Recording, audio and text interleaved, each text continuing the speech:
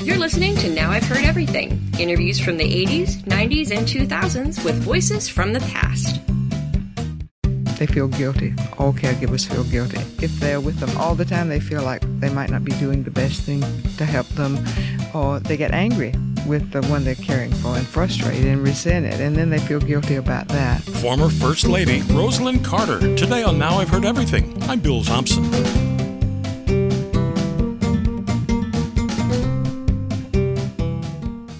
Well, this is Presidential Relatives Week on Now I've Heard Everything. On Monday, we heard my 1989 conversation with Maureen Reagan, the eldest daughter of Ronald Reagan. On Wednesday, Ed Nixon, the youngest brother of Richard Nixon. And today, Rosalynn Carter, wife of 39th President Jimmy Carter. Now, the Carters were married in 1946. Both of them came from close-knit families in which caring for the elderly was a responsibility taken seriously. Now, after leaving the White House, both Carters devoted themselves to various volunteer activities, including Mrs. Carter's attention to America's caregivers, the men and women who take care of the sick and the elderly. In 1994, she wrote a book for caregivers called Helping Yourself, Help Others, a book filled with resources for those who are caregivers.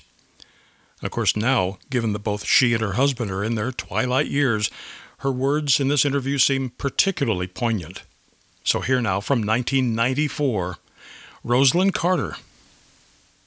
I'm involved with an institute at our local college that was supposed to deal with mental health issues because the college had a small endowment for mental health, a mental health program, and that's what I've worked with for years. But since I have another mental health program at the Carter Center, we started working with those who care for people with mental illnesses, and it quickly expanded to be for caregivers across the spectrum of need. And we did a survey with using students calling on family caregivers and professional caregivers. And the information that we learned about caregivers was so valuable that I thought that I would write the book and hopefully help those caregivers who feel lonely and isolated and frustrated and lost in the maze of bureaucracy and so forth. And sadly, many of them do feel that way, don't they? They do. They do. And unappreciated. I don't think I've ever really seen a book like this before that is specifically aimed at those unnamed countless millions of people who must take care of someone. That's right. Someone who is physically or mentally handicapped or elderly, or just someone like me who feels responsible for my mother, who is almost 89, and I can't be at home with her all the time. And so that's a responsibility, and I've realized since this study that I'm a caregiver too. And so many people in my generation now, we have kids to take care of. That's right. And many of whom are coming back home after they graduate from high school because they can't find a job. And we have elderly parents to take care of. We're that sandwich generation, so we're caregivers both ways. That's right. That's right. And there's so few resources in a formal, organized way for us to turn to at times. I think in this book I tried to bring all of those together. Mm-hmm. I used my own experiences because my father died when I was 13, and he was sick for a while. And then the next year my mother's mother died, and she was the only child, and my granddaddy came to live with us and lived to be 95. And so I used my experiences, and then I used experiences of the caregivers we interviewed to show the problems, and then hopefully I have some really practical solutions or helps for those who give care. Plus we did a lot of research to see what other people who have really worked on the issue have said about it, and some helps from them. So I have a lot of information in 50 pages of appendices with all kinds of self-help groups and hotlines and information about all of the organizations that deal with caregiving or with the conditions like Alzheimer's and cancer and multiple sclerosis, almost any condition that someone would be experiencing. I have the information about how to get in touch with the organization and how to find support groups in the community, and if there's not one, how to start one, because that's really important for caregivers, to be involved with others in the same kind of situation so they don't feel so lonely and like they're the only person in the world Well, I do have to say that the first thing I thought of was your book the other day when Ronald Reagan revealed that he is in the early stages of Alzheimer's. That's right. Bless his heart. I mean, how many countless others this week and this month and this year will get that same diagnosis from their doctor and have no idea what to do about it? That's right. And my heart goes out to them. And I've met a lot of caregivers of those who have Alzheimer's disease in this study. And it's tragic. It's a tragic disease. Plus, it strikes. It's not an immediate a death sentence. It can go on for years and years, over a long period of time. And you might have to be a caregiver for many, many years. That's right. That's right. How do people keep up their energy, their enthusiasm, their stamina? Well, burnout, which is that feeling of being totally and completely overwhelmed and exhausted, and that's very common among caregivers. And what the point that I make in my book is that the caregiver must take care of herself or himself. If it happens to be a man, usually it's a woman, because the quality of care diminishes if the caregiver is not well. And lots of times the caregiver becomes the casualty or a casualty, because it is a devastating position to be in with no help. So I hope I have a lot of practical ideas for help. You've got a lot of little nuances in here that I had not even thought about because I have thankfully not yet been in the role of caregiver. But you've got a story in here, a gentleman with I'm sorry, I don't remember what illness he had, but his wife had turned into his caregiver, and now she said that she is more of a mother to him as a son than a wife to a husband. And right. And I hadn't realized, well, of course that would be the logical, and they don't have a marriage anymore. They have a whole other kind of relationship. She's been taking care of him for 20 years. Oh. Yeah. What must that do? She must have enormous strength. That's right. That's right. She would have to have. But a lot of people feel trapped in that situation, and this just something that fell on me, and here I am, and I'm the one responsible, and I'm the one that has to do this, and get so caught up in caring for the loved one that they neglect themselves. That is what burnout is. That is so common.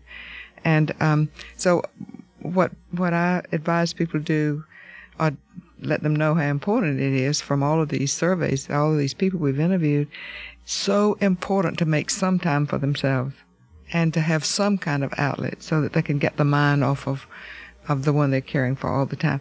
Another thing that happens to caregivers is even if they spend 24 hours a day with the one they're caring for, they feel guilty. All caregivers feel guilty. If they're with them all the time, they feel like they might not be doing the best thing to help them, or they get angry with the one they're caring for and frustrated and resented, and then they feel guilty about that. And what I hope people who are in that situation will know is that that is normal, that all caregivers feel that way, and that I think something would definitely be wrong if they didn't have those feelings every once in a while. Well, but there's a lot of aspects to this that can cause anger and resentment and rage. If you've got one child who is caring for an elderly parent and her siblings are scattered across the country, and she happens to be the one that lives in the same town as mom or dad, and now suddenly she's saddled with this, and all the other relatives, they see her maybe once or twice a year, but she's the one who's got all the day-to-day responsibility. And lots of times in families, that's a real problem, where the others will, if there's one that will take care of them, is taking care of them, that's good, then I don't have to. Yeah, that's right. Well, how do you get the others involved? Well, I have some suggestions in the book, and one way is to have family conferences. Just let the siblings in the family or the other family members know that they must, either if they can't come to be with them to discuss this situation, to have a conference telephone call or something, just to let the other family members know what's going on. And I know one woman said, well, if they would listen to me, I wouldn't have this problem. But I think it's really important for a caregiver to just insist that the other family members know what's going on. After this short break, Rosalynn Carter has advice for caregivers who aren't getting much help from siblings. There are now 2 new ways to listen to Now I've Heard Everything. Full episodes are now on YouTube. Just search for Now I've Heard Everything. And if you're on TikTok, watch for the promos we post about new episodes. Tap the link at the bottom of the video to hear the full episode. Now back to my 1994 conversation with Rosalynn Carter.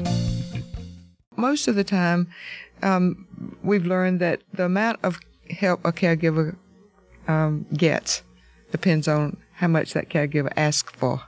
And so often, if someone, a family member is away from home, and finds out the situation closer, they will send money, or they will hire, in one instance, I know they hired a gerontologist to go by once a week to just give advice, to tell the family caregiver where the support groups were in the community. There are so many ways that someone who is away from home can help. But there's one other point I want to make, because a lot of caregivers don't want you to think that everything is all bad, because they do find some fulfillment in it. The fact that they're doing something that's really important for their loved one means a lot to them.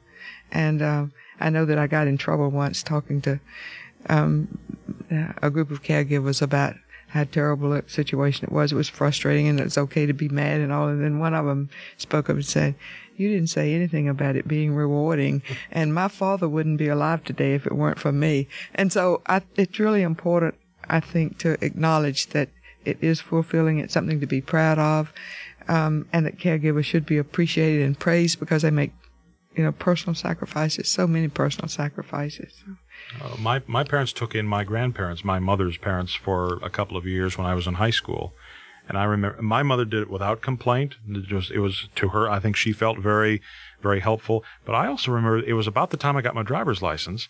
That was the first time my mother let me go to the grocery store with a fistful of cash and the grocery list to do the week's shopping. And I felt really responsible, and I felt like I was really contributing something. A good feeling. That's what happens, because you were kind of a caregiver. And also, when there is someone that has to be in the family, like an elderly person or one who's sick, it affects the whole family. It affects the whole family. I know that from personal experiences with my father dying and then my grandfather coming to live with us. How do you manage to keep that? Well, first of all, it used to be easier, even as recently as 25 years ago when it happened with my grandparents, and because we all lived within a 10 or 15 mile radius of each other. But supposing you get a call in the middle of the night and it's some hospital 3,000 miles away saying, "Gee, Mr. Thompson, your father is he's going to require some long-term care. What do you want to do about it?" I know it happens all the time, because most people are thrust into caregiving, into this role with no preparation. My daughter-in-law's father just died. He was about 75, I think, and her mother's older than he was.